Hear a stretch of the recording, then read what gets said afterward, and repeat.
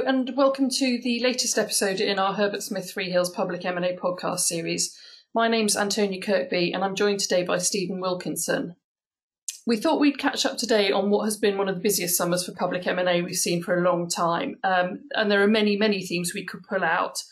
Probably the most dominant is private equity, but we've also seen a number of competitive situations as well as hostile. So we just thought we'd recap on just the highlights of some of those situations. There's a whole lot more activity been going on that we won't get to cover today. But Stephen, should we start with those competitive situations and what we've been seeing on those? Yeah, sure. Thanks, Antonia. It's interesting that we wait a long time between auction processes governed by the code, and then as for buses, several come along at once. And we have certainly seen that over the summer. A product most likely of private equity cash chasing listed company targets, and often the same target is in a competitive situation with more than one potential bidder.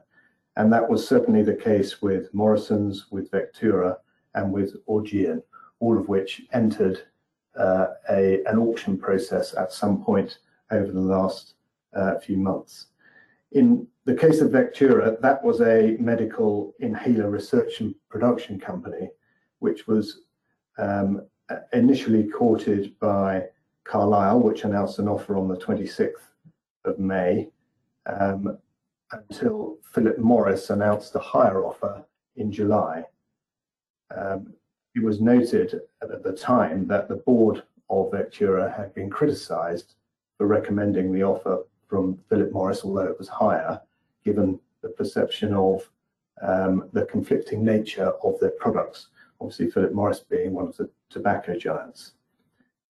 Carlyle increased its offer for Vectura, as did Philip Morris, and then the panel published a statement outlining an auction procedure.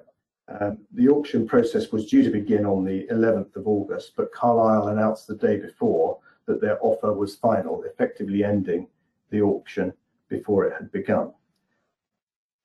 An auction process that did conclude was that of Morgan Stanley Infrastructure, which made an initial bid back in July for Augean, which was then trumped by Ancala and Fiera Infrastructure, whose £340 million offer was announced towards the end of August.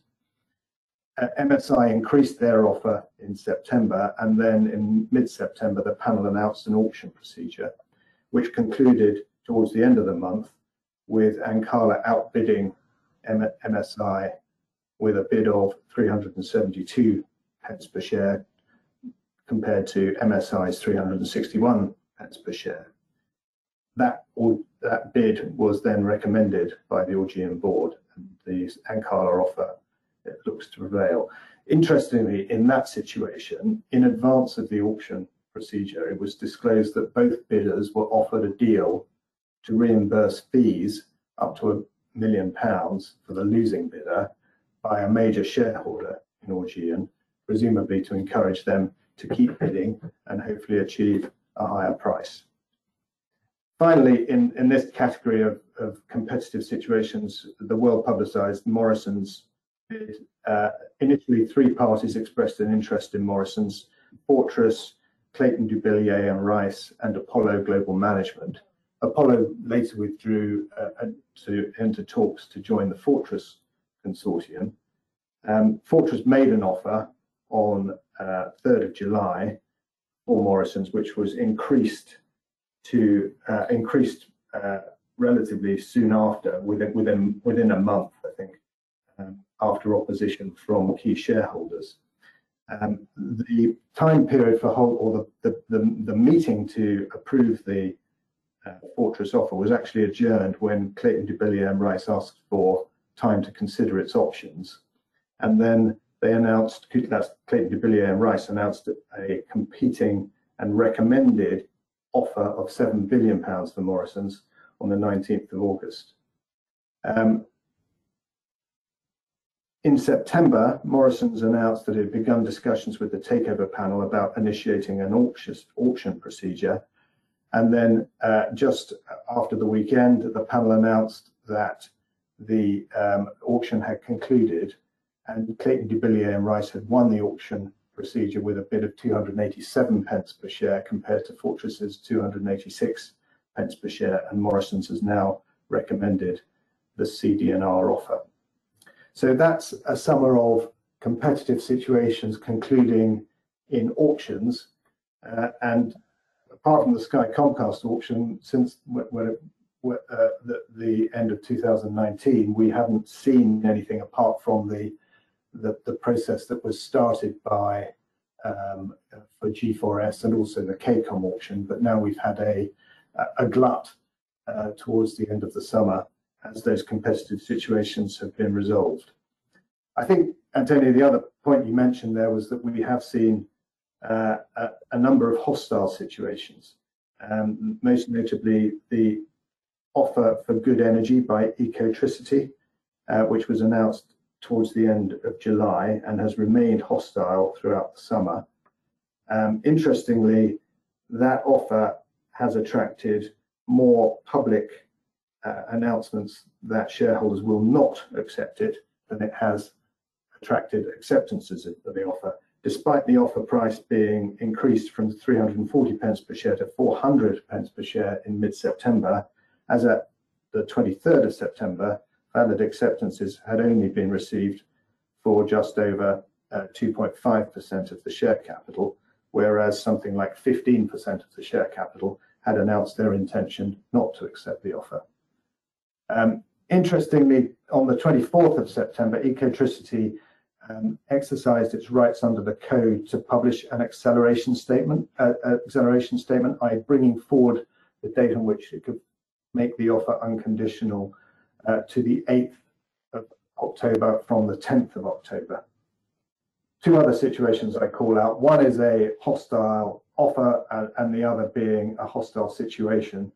Polygon acquired shares which triggered a Rule 9 bid for Watchstone, i.e. it acquired shares which took its stake over 30% of the Watchstone share capital, requiring it to make a mandatory cash offer under the code. Watchstone published a statement saying that that did not reflect an adequate premium and significantly undervalued the business. The offer from Polygon attracted only 1.9% of acceptances and then lapsed. Interestingly, the situation between TP Group and Science Group became rather hostile. We have seen a number of situations where UK listed companies have been approached by potential bidders, and the bid has been rebuffed as either being inadequate or for other reasons, and that situation has remained private. In the context of TP Group, it received a number of formal and informal approaches over the summer from Science Group, and Science Group acquired just over 10% of the shares of TP Group. But the TP Group ignored or rejected attempts to engage with Science Group. On the 12th of August, Science Group made an indicative proposal which offered a significant premium on the share price and requested access to due diligence to pursue its offer. That was rejected a few days later by TP Group, following which the Science Group noted that without the TP Group's cooperation, it could not make an offer, but it would retain its holdings as a strategic investment. It also criticised the TP Group's board and the conduct of the TP Group board as being wholly unacceptable, and requisitioned a meeting to remove two of the directors. Cut a long story short, the requisition meeting was held on the 1st of October, and the TP Group recommended shareholders to vote against all resolutions, but all resolutions were passed.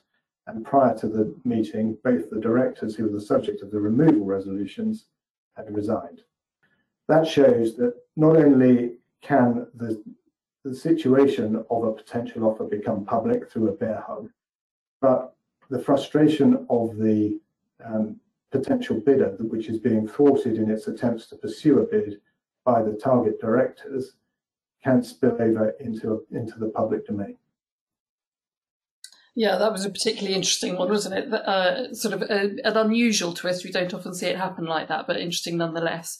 And what a summer it's been. And I have a feeling, judging by the activity levels we're seeing, I think it'll just carry on with a lot of sort of interest in public M&A, a lot of PE capital chasing targets. And I think it'll just carry on for the rest of the year. Thank you for joining me today, Stephen, and thank you to our listeners too. We'd welcome any feedback or thoughts you have on our Public M&A podcast and any areas you'd like to see discussed in future episodes, and we look forward to you joining us on our next one. Thanks very much.